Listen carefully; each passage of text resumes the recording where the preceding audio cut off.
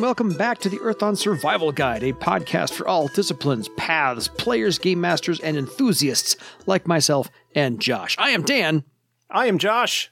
And tonight we are going to talk about all things geographical and one thing quizzical, because we have one email to get to first, but after that email, we are going to dive deep into Carafad geography, because it just needs some love, and we got to talk about orcs, because it has been way too long since we talked about orcs.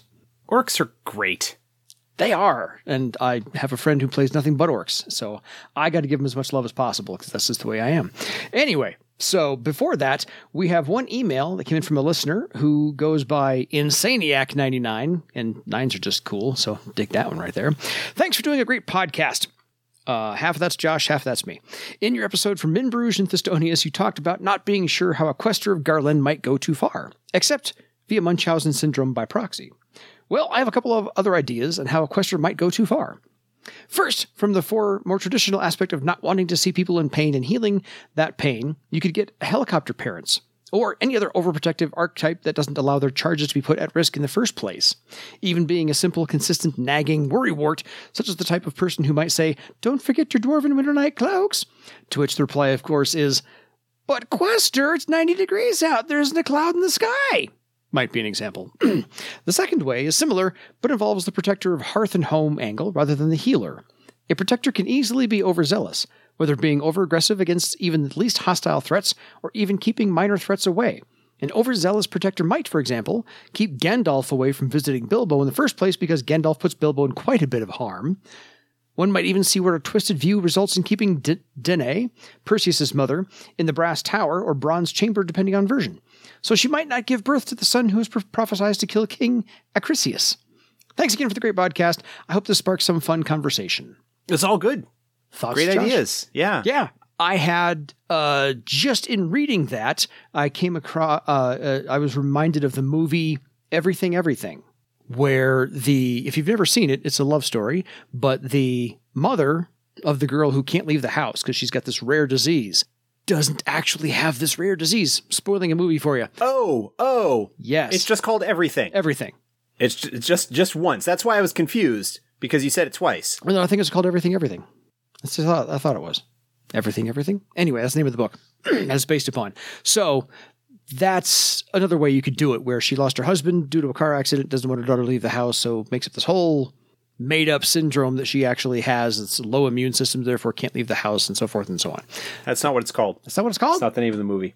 It's not what the name of the movie is. Then what is it? I swear it was Everything, Everything. I have it on DVD downstairs. Oh, okay. No, you're right. Okay. You're right. You're right. There is a I'm movie not called, often right. it is called Dang Everything. it. No. I am thinking of a completely different movie that has a very similar premise that was out more recently Fair. that I cannot remember the name of now off the top of my head. Gotcha. No, Everything, You are right. I just looked it up on IMDb. Nope, fair. It was in the last 3 or 4 years, so Yeah. It came out in 2017. yeah, I was right. I'm rarely right. There is one that came out more recently that I cannot remember the name of right now, but it involved, I don't know. We will sign off after this is all done, and Josh will remember it with the mics turned off. It came out like a couple of months ago, I think. And I'm trying to remember the actress that was in it, because she's awesome, who plays the mother in it. Mm-hmm. And I'm just sitting here scrolling through IMDb, and I'm not gonna... I don't know. Fair enough. But yeah, so apologies. You are correct about Everything. That is not the movie that I was thinking of. I will take my win, though. I will take my win. I get so few wins against Josh. I'll take my win. Wait. I think I know. Hold on. If you want to vamp while I'm looking this up. Well, it's an audio podcast. I'll sit over here and do my happy dance. Nobody can see me. I wonder... I think it's her. Who's the actress? Sarah Paulson. Oh, I love Sarah Paulson. Yes, it is. Okay, the name of the movie that I was thinking of... here we go. Which came out in 2020 is called Run. Huh. Okay. Which is a very similar premise. It's about a mother who is keeping the daughter safe. And it's more of a thriller, whereas I think Everything is more of a It's a love story. Yeah, it's more of a love, like everything is probably along the lines of The Fault in Our Stars. You are correct. Like it's in that genre, which is It's a young which is adult fantastic. novel. Like that's a great genre. Yeah. But Run is more of a thriller where the mother was keeping the daughter sequestered because of an illness or some sort, and there were darker things going on. What? No. So that's what I was thinking of. I knew I would figure. I'm like, I know the actress. Wait, was she in that? And I went and I'm like, yes, Yes. that's who it was. Sarah Paulson, who is Always wonderful. always wonderful. From her stint on Studio 60 to her stint on American Horror Story. That's what I looked up. I'm like, I'm pretty sure it was the actress from. She plays Nurse Ratched in that Ratched miniseries that's inspired by One Flew Over the Cuckoo's Nest. One Flew Over the Cuckoo's Nest. She's been in like American Horror Story. She's one of my wife's favorite actresses. Yeah, she's fantastic. Always. And she deserves every award she's ever gotten and will get. So we digress. However, we had time to fill. So we are going to talk about now. Thank you, by the way, Insomniac 99, if I got your name right.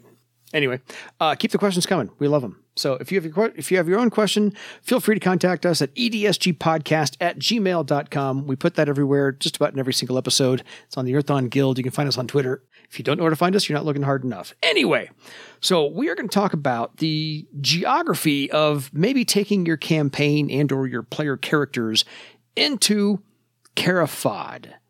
And the first thing I want to tell you about the map of Carafod is that really you could just use this map for a whole campaign world and never need anything else, because this has literally everything.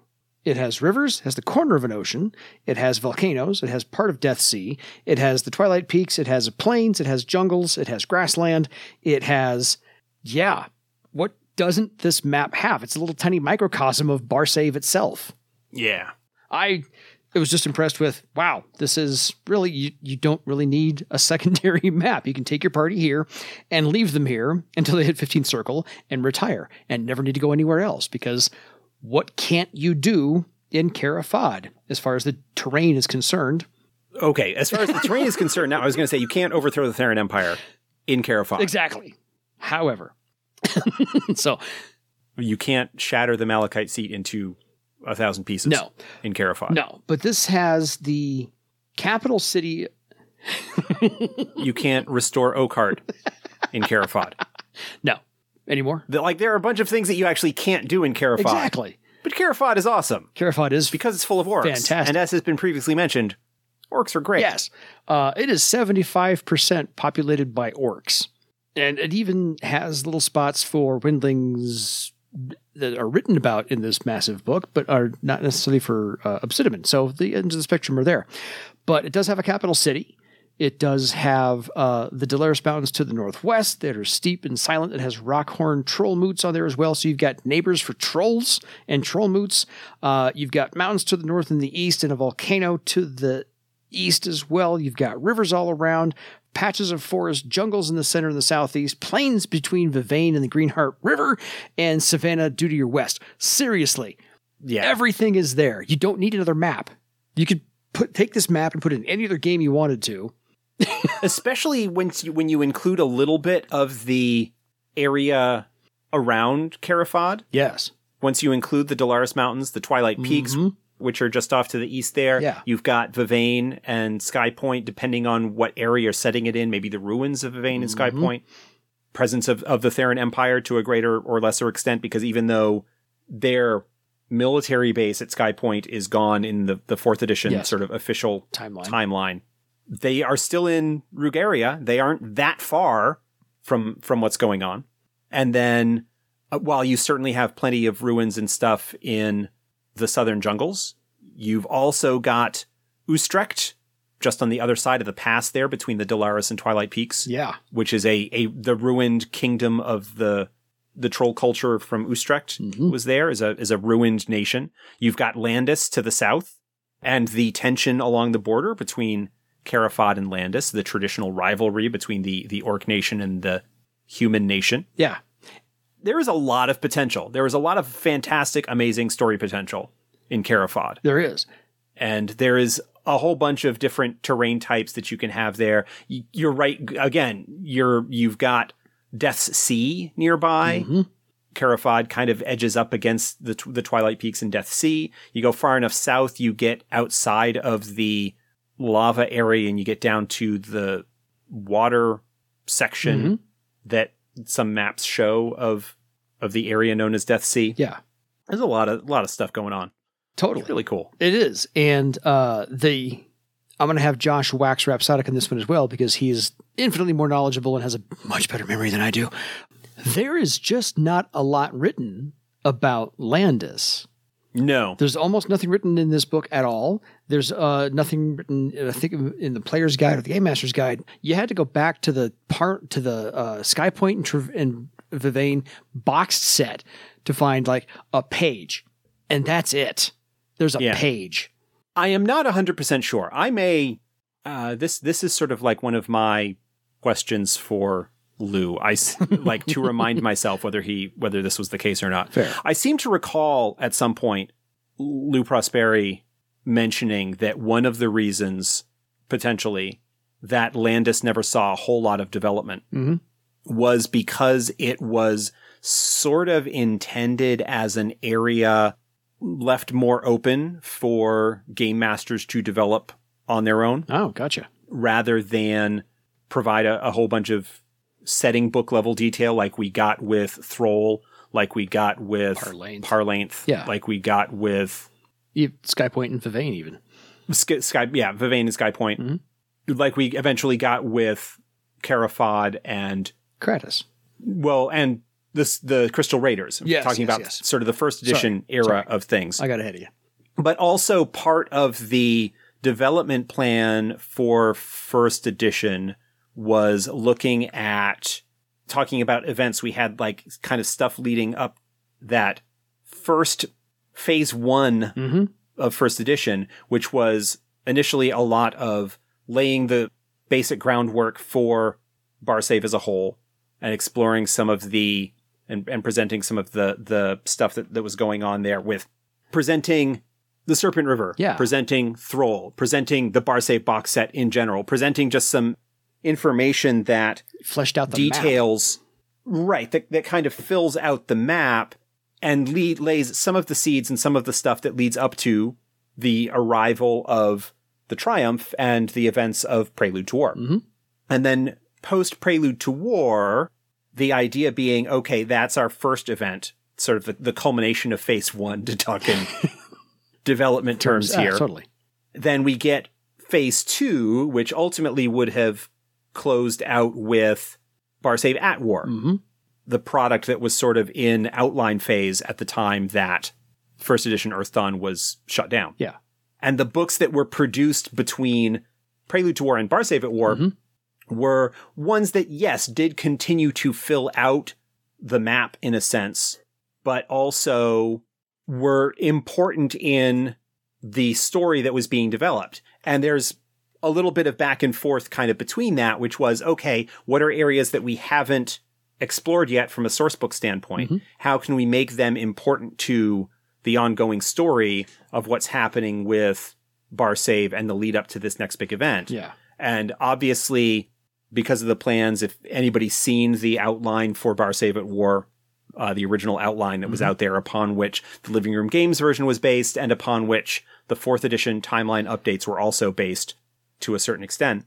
But we have Carafad, who is very important in the military assault on Skypoint. Yes. We've got the trolls and the airship kind of stuff that goes along with them, the Twilight Peaks. Also important because the assistance of the trolls is important on the assault on Triumph. And also on Skypoint, we've got the Dragons source book, which does more to explore the continued lurking threat of the Denerastus and setting up both the Dragons' involvement in the war and looking outward a little bit towards what would have been the third phase, which is Thera having been ousted and the Denerastus and the machinations of the Outcast being more prominent in terms of setting development. But I think it was always a kind of situation where Landis was kind of left as an area that was not really developed both to have an open space on the map for game masters to come up with their own stuff, but also Landis was not something that had been developed as being important in terms of the overarching development of the setting that was in place at the time. That is vague recollections of things that I think Lou might have said in the past. And, fair, more thinking about, well, here are reasons why that's going on. I mean, Landis could be made important if you focus resources and attention on it and make it important. Yeah. There is some information that's provided on Landis, not a lot, in the Carafad book. It kind of more fleshes out the history of Landis's relationship with Carafad.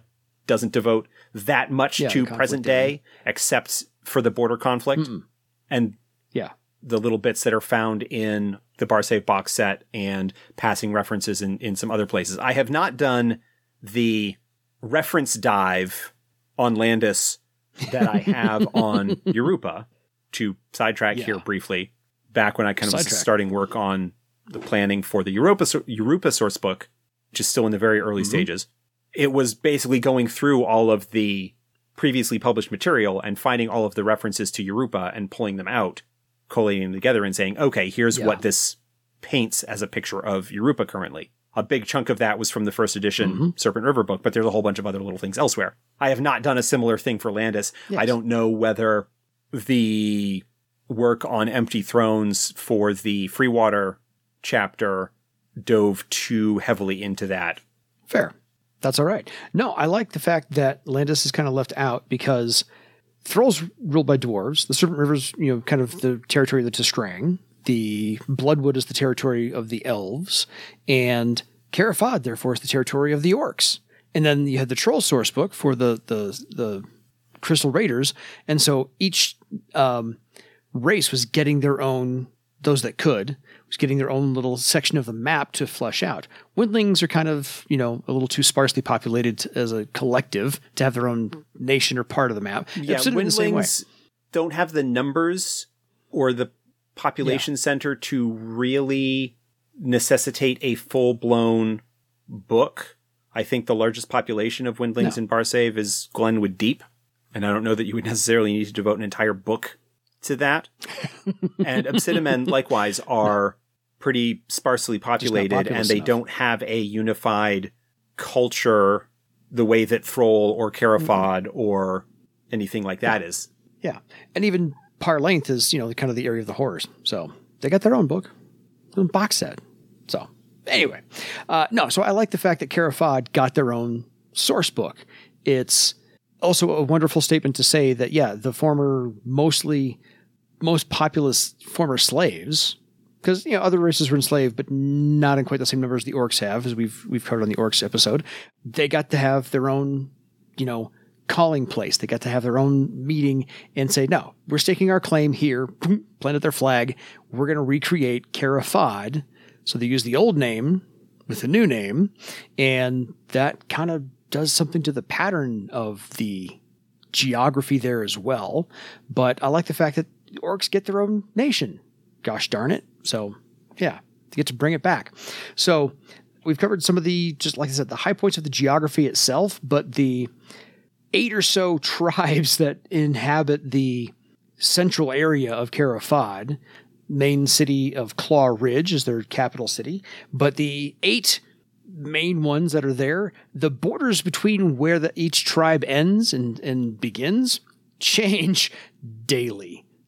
So it's one day you're traipsing through there and go, oh, I'm firmly in this territory. No, you're not. Now you're in that territory the next day. It's going to change no matter what. So I love the fact that it's a large part of that is driven nebulous by the nomadic nature of the orcs that migrated to Carafad in response to Seeds of a Nation, I think is the name of the text that Krathus Gron You are correct. wrote.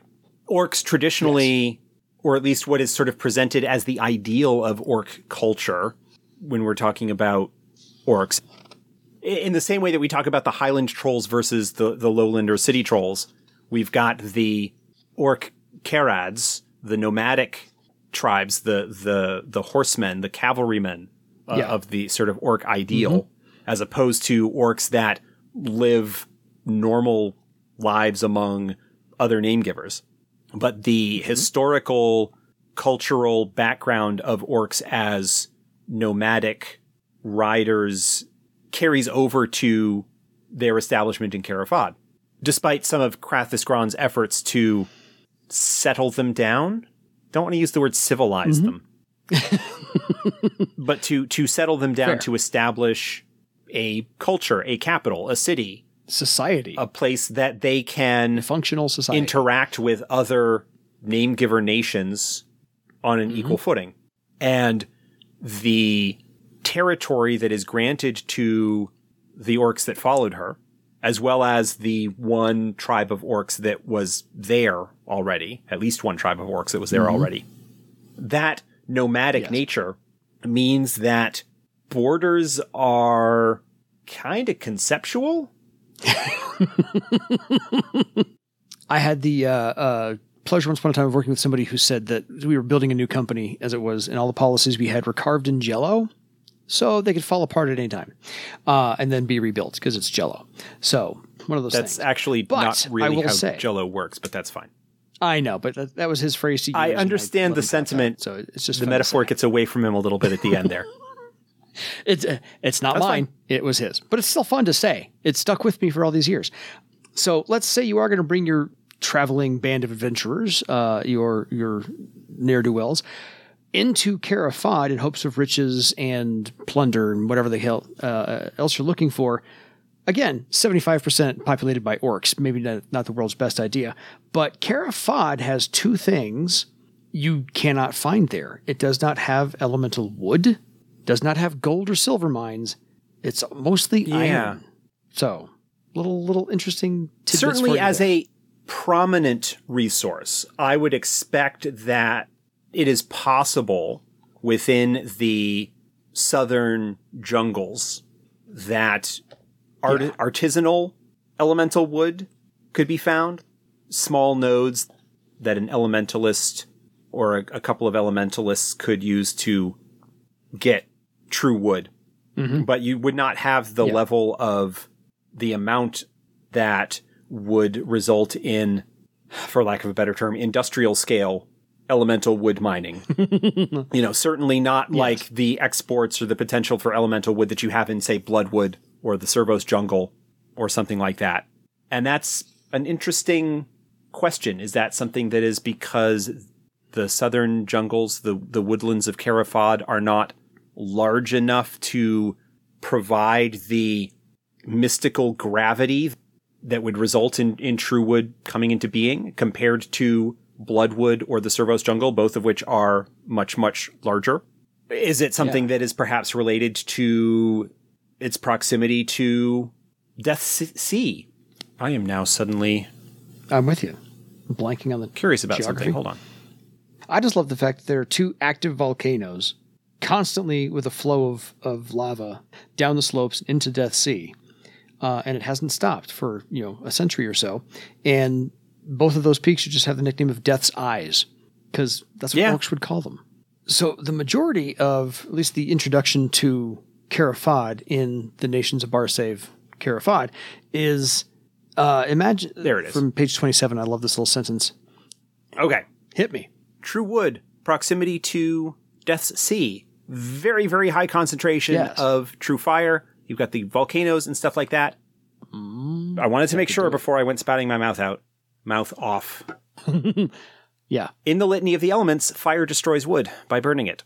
Yes. That is potentially an explanation for why, another theory for perhaps why Carafad does not natively have a significant proportion of true wood. Perhaps it is too close to the massive reserve of true fire, the massive elemental fire gravity well that is Death's Sea, to allow true wood to manifest within its forests and jungles despite their age and wild status.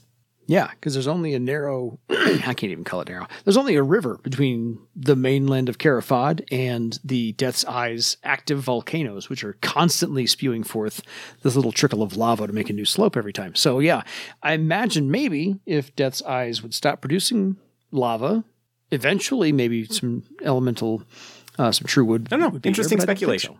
I'm glad you looked that one up.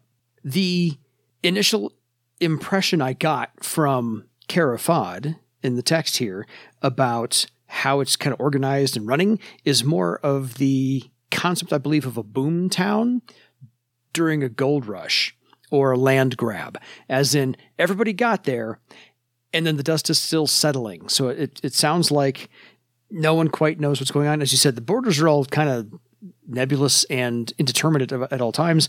My favorite sentence was, imagine a place filled with 100,000 immigrants with no government to speak of, with a desperate need for anything from food to furniture, and no government to leech away the profits. Yeah.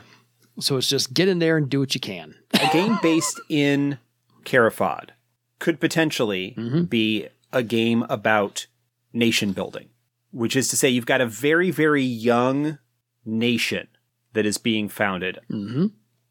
A return to historically native lands of the orcs. But they have not actually had a nation for centuries.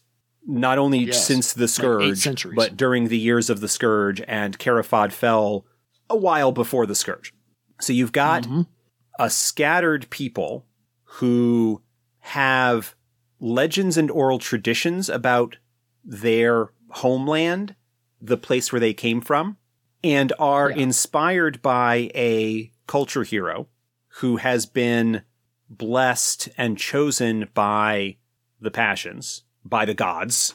Okay, I mean, we're talking like parallels here of classical tales and mythology. You've got a culture hero that has been chosen and inspired by the gods to lead these people to their homeland, their long forgotten, their long forsaken homeland, and to rebuild.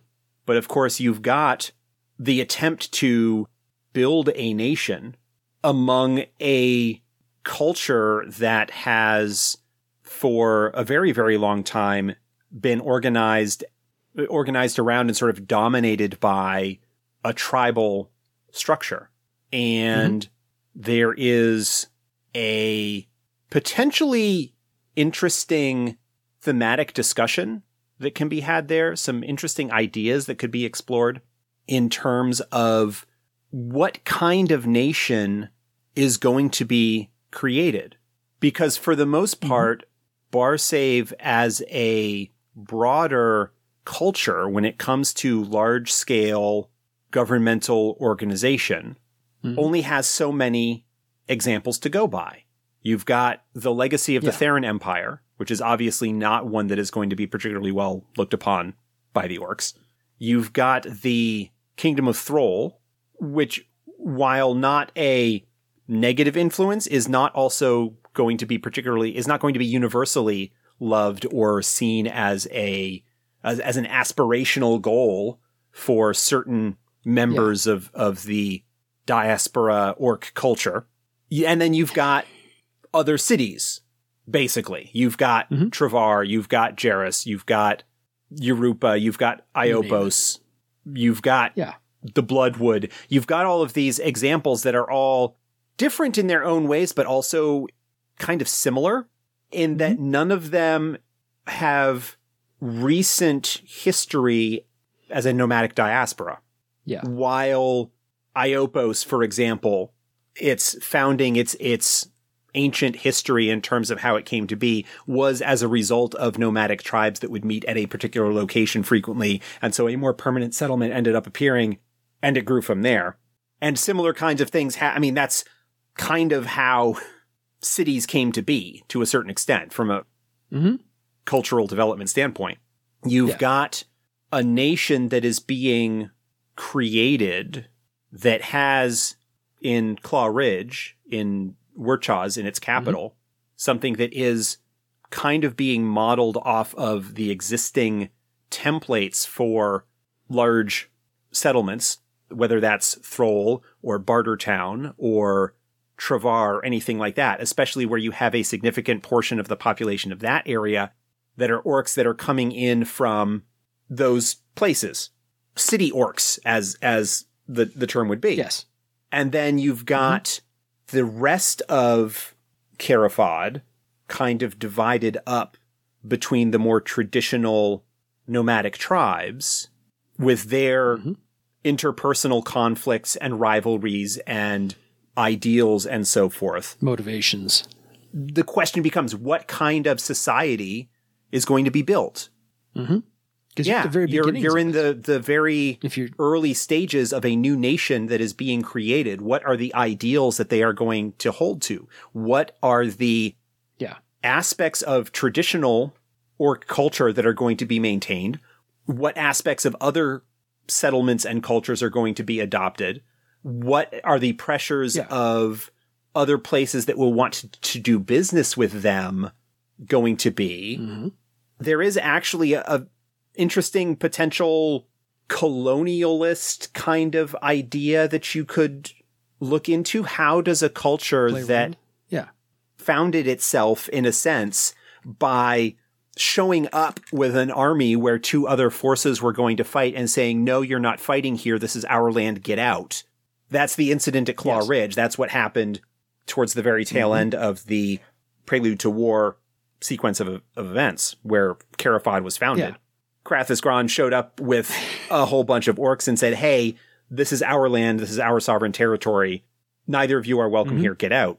How do they continue to avoid the pressure that is going to be placed on them by Thrall? You know, this huge economic and political powerhouse within the province. With Travar, which is a little bit closer, but also an economic powerhouse. With the Theron Empire, who are certainly not well liked, but a powerhouse off to the south. The Theron War and the driving out of the military might of Thera is certainly something that changes the perspective of that.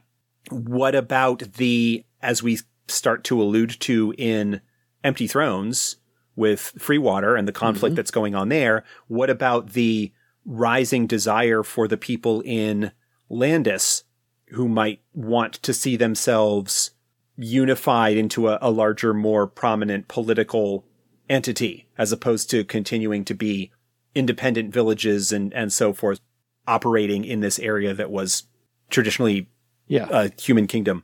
What about the people who were living in Carafod for a while, for generations, but didn't happen to be orcs, and so were removed from their homelands and exiled in a way? I mean, there's a lot of potential interesting socio-political commentary and exploration that can be brought in there. Well, and then again, you've got one primary race, the orcs, who are coming in, as we said, 75% orcs. How much are they going to allow other races to assimilate or maintain their own culture if they decide to live in Carafod as well? So we've got all that going on. All of that aside, lest I dissuade anybody from exploring the amazingness that is Carafod. If you are not down with massive socio-political explorations, if you're looking for some more traditional stuff, it is also an area that has a lot of ruins and forgotten history. I was just going to say. And areas that you can explore and have more traditional adventures in. Forgotten, abandoned cares. There were many cares.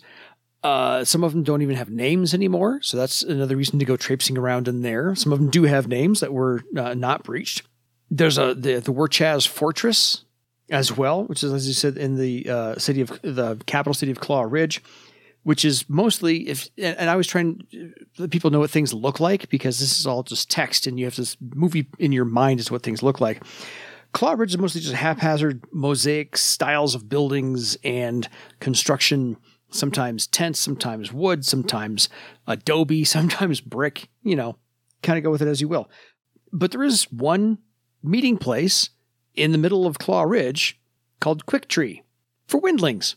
All the windlings eventually will meet up in there and hang out for a little while. Maybe not live there, but it's a big freaking tree. It does cause a lot of shade. But yeah, as annoying as orcs find windlings in general, don't mean to make a broad, generalized statement, they still have a whole big tree for windlings there, and that's not too bad either. So we can get into some of the actual individual cities people might actually get into when they do visit Carafad, as instead of just wandering around aimlessly in the wilderness and whatnot looking for cares, which, believe me, they can. There's a boatload of cares there. Just on the map itself, the ones that are pointed out are plentiful. But there are towns and cities of Mountain's End, which I know it's in and of itself has 41 taverns and 22 inns. There's a huge shrine to Garlen there. There is the town of Harvest, which has grain silos 60 feet tall and a newly built water tower. They're working on irrigation there, which is something I've not come across in anything else in all of the writings of Earth Dawn. There's the Thunder's Rest, which has 1,500 orcs, mostly belonging to the Broken Fang tribe. So that go there as you will. And then Gavosht, the second largest city, mostly run by Rejrux foxes. And it's the only planned city in all of Carafad, which sounds weird. It has straight roads, street signs, everything's well laid out on purpose. Otherwise, any other city you go to is going to be just like chaos and like it was planned by somebody who's drunk and riding backwards on a mule. So, thoughts, Josh, on any of the cities that you want to go to, or where they should hit first, maybe, or avoid at all costs? It depends on what you're looking for. Claw Ridge is probably the best first stopping point because it is the largest community and is the one that, while haphazard and chaotic from an architectural and urban design standpoint, is still probably most familiar as a traditional city, or fantasy city, at least in that regard. Yeah. Gavosht is probably a decent second one, although that one is apt to feel a little bit stranger, perhaps because of its planned nature in the otherwise unruly and haphazard nature of orc communities. But it is a little bit more centrally located in terms of Carafad's geography, whereas Claw Ridge is kind of perched up at the northern end of things, kind of a long way from the jungles and the southern border where a lot of the tension and drama can be found. And not to leave anybody else out, since we mentioned the Quick Tree, where all the windlings kind of congregate in Claw Ridge, there is a Kelpoya Island in the middle of the Locust River, which is mostly inhabited by T'Skrang. So there's a relationship going on there with their neighbors in Carafad, mostly being orcs. There's also the ruins of the original Carafad, which have not been found somewhere in the deep jungle, so that's a possibility to get your team to go there. There's the Black Quarry, which is actually not a quarry itself, but a mining city, which is kind of like New York, the city that never sleeps. It's always got something going on. Nothing ever closes. Mostly Claw Ridge territory as well.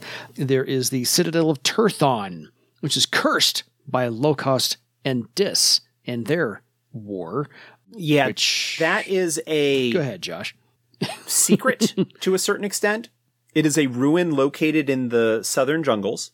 It has been discovered by Zaras Icethought, who told her father to go screw and took a bunch of her loyal followers to Carafad because her father, Bronze Eyes, stayed and continued to honor the contract that his cavalry has with Thrall. And so she went to Carafad and is looking to make a name for herself and found these ruins and doesn't really know what the ruins are, but it is the site of a significant battle between the actual passions, Dis and Locost. And so as a result has a lot of really weird residual magical energy going on there, which has resulted in some really weird behavior from Zaras and other folks that are exposed to it for any particular length of time. Yes. Which you can read about in the book. It's I don't want to give spoilers away, but it's a neat little twist to throw at your party just to go, oh, here's some role playing as an ROLE playing. How good are you with your character in these extremes of emotions and thought processes back and forth?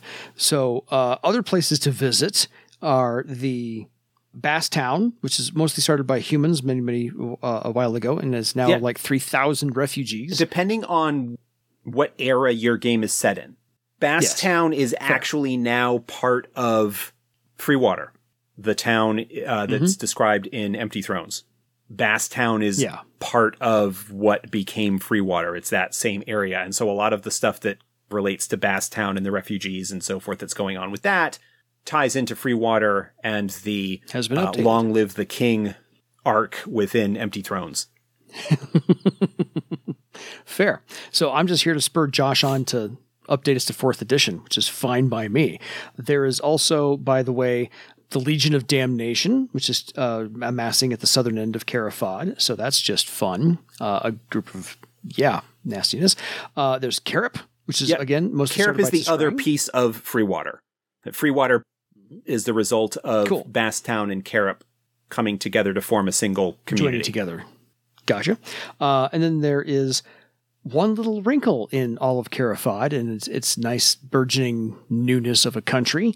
There is Grimeyes Crossing, where the Therans are amassing and beginning to train an army. Yeah, that is... Or is that still... something that was, again, remembering that the original Carafad book was something that was written towards the end of phase 2 of the original development. Mm-hmm. There was still a significant Theran presence in Vivane province, in Vivane and the surrounding areas, and the conflict that was brewing between the Theran garrison there and Carafad is something that would have led into Bar-Savet War and been a significant aspect of things there. In the 4th edition timeline, the official bit of 4th edition where things are set, that is no longer a threat. There are still Theran garrisons that are found in some of the forts a little bit beyond Vivane itself. Yeah. And those play a role in the Long Live the King chapter of Empty Thrones. Basically, if you are looking for an update of what the situation sort of is with Carafad, that's what you want to look at. You want to look at the Long Live the King chapter of Empty Thrones. It lays out, certainly not to the extent that the Carafad sourcebook or various things, but it does draw on those earlier source books for inspiration as things that are going on and continuing to be an issue in that area. So at least tying things together nicely. Tying things together and updating things a little bit. So what's the update, if there is one, on the refuge of Lila Sthala? It sounds familiar, but I'm not immediately. No, fair. I just wanted to bring it up because it's kind of a cool little entry, and it's near the Dolaris Mountains and the Locust Rivers, and they are really untrusting, and their headman is Gronthan Shorthorns, if that name rings a bell, but they pretty much are not very friendly. They've got archers watching the skies at all time, catapults filled with pepper paste, barrels full of arrows all over the town, and they just don't like a lot of visitors there. So one of those things. But again, places you can go explore with your party and see what they're all about, and plenty of NPCs to throw at people. Just a couple things to keep in mind. That's just the geography and the, as Josh put out, the geopolitical movings and shakings of what Carafad is. Let's not forget, it has its own set of creatures to be wary of as well.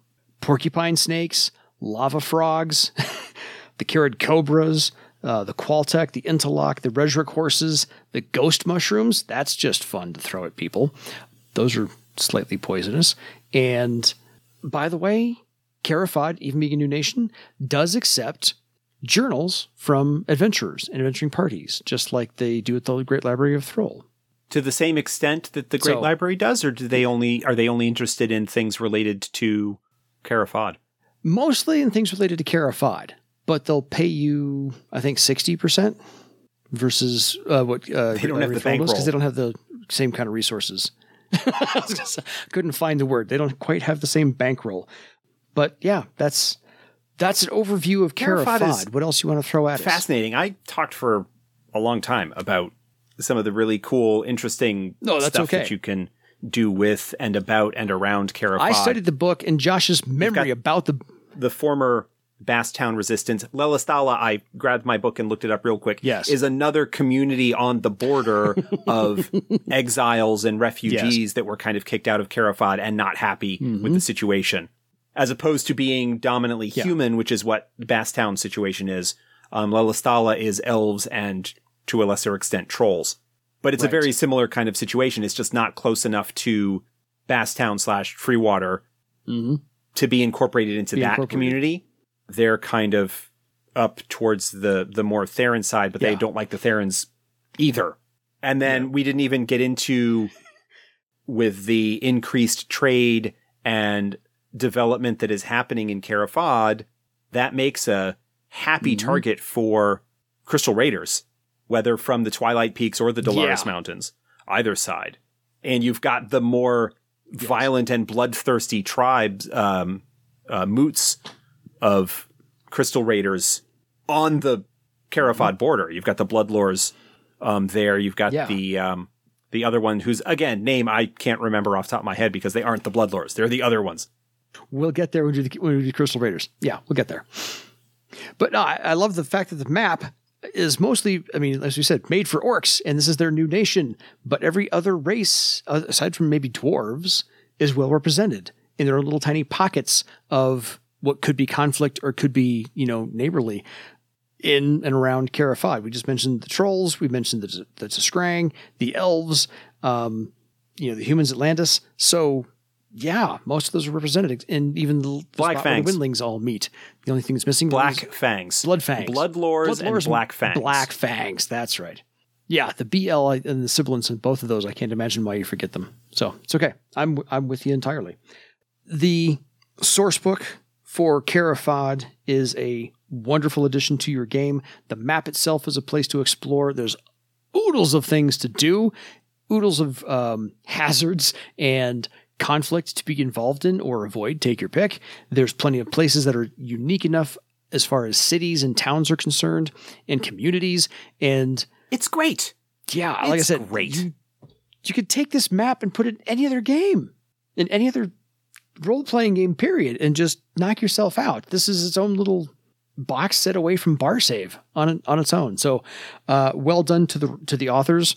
I love the fact that 4th edition's updated it a little bit for the Empty Thrones, and the fact that it's still, in its infancy as far as a nation's concerned. It's only been aged 10 more years through the 4th edition. So this is a fantastic place. If you've not taken your crew there, you need to. My game master many years ago took us down there once. We completely screwed up the entire reason for being there, and were chased out and are not welcome back. So we did not do it right, but we might be able to go back again later on when he wants to pick up the mantle of game master and take us back there. So I hope he does. I think we have learned a lot from that one, but there is so much to absorb here. An hour doesn't even do it justice. So aside from it being great, any further thoughts on Carafad? Cool. I said what I wanted to. Well, we're good. If you have any questions for us about anything else 4th edition might have maybe updated for Carafad, or anything we glossed over that was your favorite part about it, and we'd love to hear your tales about maybe taking your party into or running your party through something in Carafad and mixing and mashing it up. One other thing, actually, if you want to, Carafad is really fascinating within Earthdawn lore because it is the founding of Carafad, the restoral of Carafad is actually a significant plot arc within the Prelude to War epic. And so depending on when you are setting your game, timeline-wise, and again, timeline is malleable for your own game, whatever, you can shift things around to happen whenever you want. You can, in addition to the whole nation building theme that I talked about for present day Carafad, you can actually have a group be involved in the storylines that lead up to the restoral of Carafad, because it is a significant storyline. The Blades arc, which I have praised on high, the Blades adventure from 1st edition, obviously would take a little bit of work perhaps to update it to 4th edition if you wanted to run it in that rule set. But the storyline itself also ties in significantly with Carafad.